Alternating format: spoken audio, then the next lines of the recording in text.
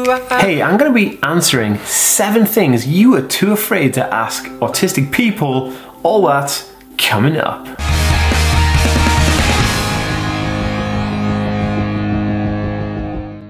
Hey guys, welcome back to the Aspie World. My name is Dan. I have autism, ADHD, OCD and dyslexia, and I make weekly videos on this type of content. So if you're new around here and you'd like to learn more, remember to hit that subscribe button by clicking the notification bell. And if you're watching over on Facebook, be sure to give this page a like and a follow to see more videos just like this one. Okay guys, welcome back to the Aspie World. What is going on? Where we think differently daily. Welcome back, different thinkers. Hope you're all thinking differently and being awesome and stuff like that. I wanted to do this video because I was like, dang, there's so many questions that I feel like people would like to know, but they're too afraid to ask because they don't want to like offend someone on the spectrum. They don't want to come across as being like weird or something. I don't know.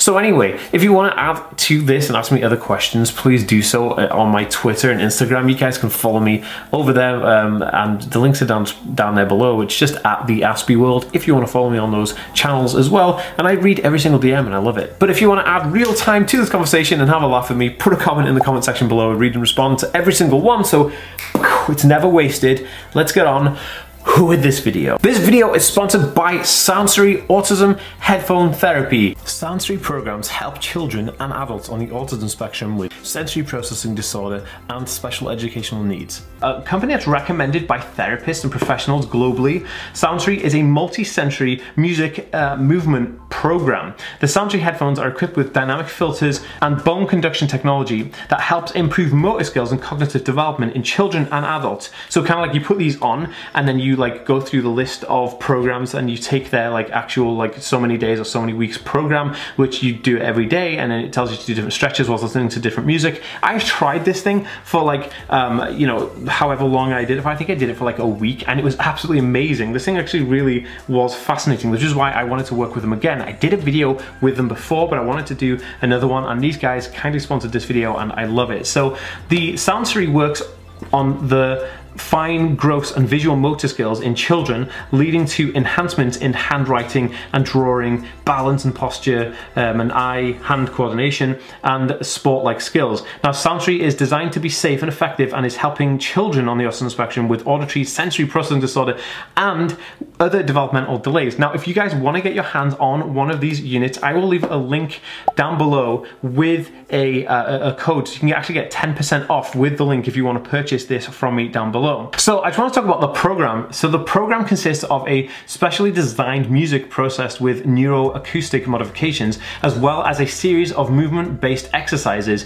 It's a 40-day program divided into 2 sections of 20 days each, with a break of 1 month in between. Each day consists of 30 minutes of music and exercise. Soundstory helps improve fine gross motor skills in children and things like handwriting and balance and posture and hand-eye coordination, which is super, super awesome. You get 9 hours of battery time in these headphones when they're fully charged, and you also get access to the online exercise videos with an option to switch to Bluetooth mode and as a regular headset. You know, you can use these things as your daily kind of listeners, which is pretty cool because they're just super snazzy, super cool, and so you can actually use them as your Bluetooth headset for your phone, and you can also discreetly do your program. So that's super awesome. Please check them out. Like I said, link in the description below. You get 10% off with this, and I highly recommend it. Okay guys, so I basically went ahead and I listed out 7 things which I think that are most interesting that people who are not autistic want to ask autistic people, because I just get all these kind of DMs like, hey Dan, you know, I didn't know autistic people did this, or hey, I've never thought to ask this, or blah blah blah, you know, and you know, are you all like Rain Man? So I basically went through every single thing that I could think of, and then I made 7 of like the most compelling ones, and we're going to get into those right now because yeah, it's just going to be so much fun. Okay, so the first question that people are too afraid to ask, and I'm going to answer them in real time for you guys because like I'm just that dope. You guys are awesome. Thank you so much for watching. Okay, so the first question is, why don't you look people in the eyes? Right, and this is a really interesting question. A lot of people on the autism spectrum, you might notice, don't look somebody in the eyes. Why? Why is the reason? Well, I'll tell you what it isn't. It's not ignorant. It's not being negative. It's not being rude. It's literally just the fact that looking someone in the eyes for someone on the autism spectrum is like so intimate, and it's such a weird connection that it's almost like reaching into someone and feeling their soul. It's such a sharp connection that it's so intense that everything in your mind and body starts to shake when you make eye contact with somebody, and that's so intense that it could cause like meltdowns or shutdowns or burnouts or any kind of like attack and anxiety attack, because it's so intense. It's quite an intense experience. So for that reason, me personally, this is why I don't make eye contact that much, and I do try, but it's difficult. It's an ongoing thing. It's a work in progress. Practice makes progress, but I can't promise anything. Okay, so number 2 is, why do autistic people obsess over things? Well, it's very interesting really, because autistic people have this trait where they become very, very obsessed with things. Now, if you're watching, mum, dad, girlfriends, or parents, partners, whatever, if you're watching this video and your partner, friend, loved one, child, whatever, has an autism spectrum disorder, you will know exactly what I mean, where they obsess over something so much so that they know every single thing about that thing, to the point where they can't get enough of it. They'll read everything about it, they'll have all the merchandise, they'll even go to the place if it's like an actual thing, and it's just an obsession that they could talk to you for hours about, and I'm pretty sure they do. So if you understand what I'm talking about, give this video a thumbs up by clicking that thumbs up button down below, so we're on the same page here. We're like vibing right now, because you guys know exactly what I'm saying. So because of that, these obsessions are like almost like a fixation, an obsession, like an obsessive interest. Now, the reason this does happen to people in the autism spectrum is because the way the autism brain is wired, we see things on a deeper level that somebody may not see. So whereas somebody can have a really deep conversation with someone on a neurotypical level, an autistic person could really understand the complex nature of grasshoppers, or the complex nature of carpets and the way the carpets are made, and it could be absolutely anything, right? The manufacturing of aluminium, like it could be anything. But what I'm trying to say is that the reason they do that and the reason they get fixated on those things is because there's a level of understanding, there's a deeper connection, there's things that people don't really see, and there's everything in nature, everything in reality has a complex beauty that is so vast that we rarely pay attention to these things. But people on the autism spectrum have this intuition to dive deep into things that they align themselves with and see that beauty and see that complex nature, then to unravel it and see it in its glory. And because of that, because you have things of huge complex nature, you're then able to categorize them and segregate them off into factions, kind of like why I really like Pokemon, because there's like 101 Pokemon in the original Pokedex, and you can line them all up and they all have names, things that they do.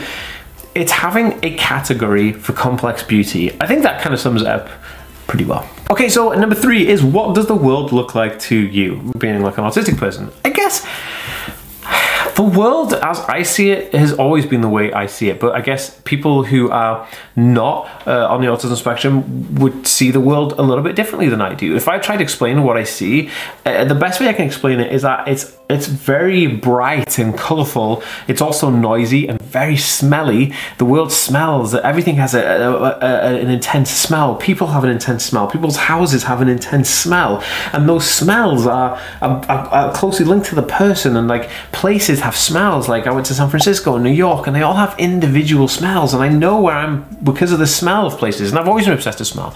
So things are smelly. But the other thing is that things are very bright and colourful and chaotic. Everything's moving really fast, and there's bright lights everywhere, and people are running over you, and they're like shouting, and you don't know what this person's saying, and I just need time to relax.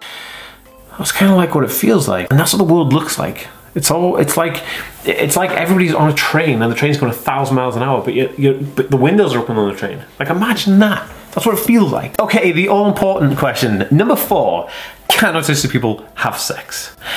Of course, autistic people can have sex, and actually, autistic people, are no different to anybody else in that respect. There's no issues in stopping one involving themselves with intercourse with a person of mutual consent. And I think that's something that's also missed, because a lot of people think that autistic people, won't have sexual relationships, and I think that's completely bogus. And I think it's good and healthy to talk about it. And if you're a little bit younger and you're watching this video, you'll learn about it later on. But in terms of people who are on the autism spectrum and of the age of consent, I think that pretty much everybody on the autism spectrum has the ability and wants to have sex, and there's nothing wrong with that at all, and it's healthy. Okay, so number 5, can autistic people drive? Now this is an interesting question.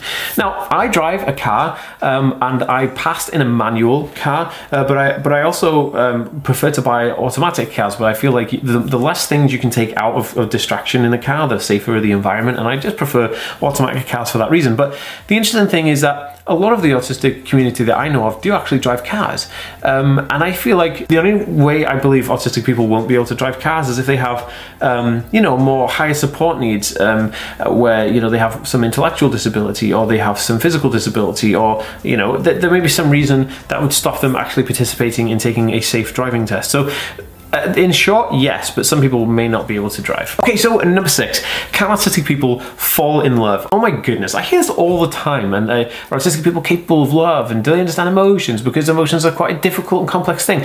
Look, autistic people can fall in love. There's nothing wrong with that. How they express emotion, how they express love, may be a little bit different to that what you normally typically see in a neurotypical person. But that doesn't mean that they're incapable of love, and actually means that they're probably more capable of love than you could ever imagine, because they see it on a deeper, complex, and more intuitive level.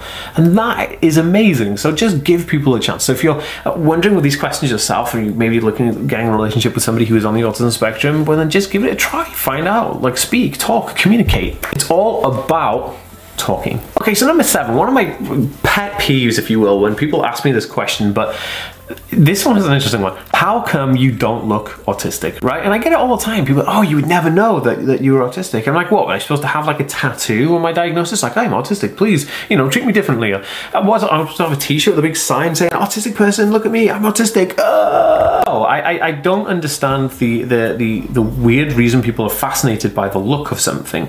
Now, I can understand if I said, I've got a huge broken leg and my ankle is snapped in 4 places, and they look at me and there's no cast, I'm not in a wheelchair, I'm not on crutches, and I'm running a marathon. Then I can understand if they say, hey, you don't look like you've broken your leg at 3 places. But there is no look for autism, apart from looking dapper fine and super dope. Because yeah, there is no physical attributes to being diagnosed with autism. None that I know of, none that I've ever come across, and so there's no way to look autistic. It's not something that you look like. Put it that way. If you have anything to add, put it in a comment down below. Share this video if you think it can brighten somebody's day. And if you are new, please subscribe, and I'll see you next time, guys. Peace.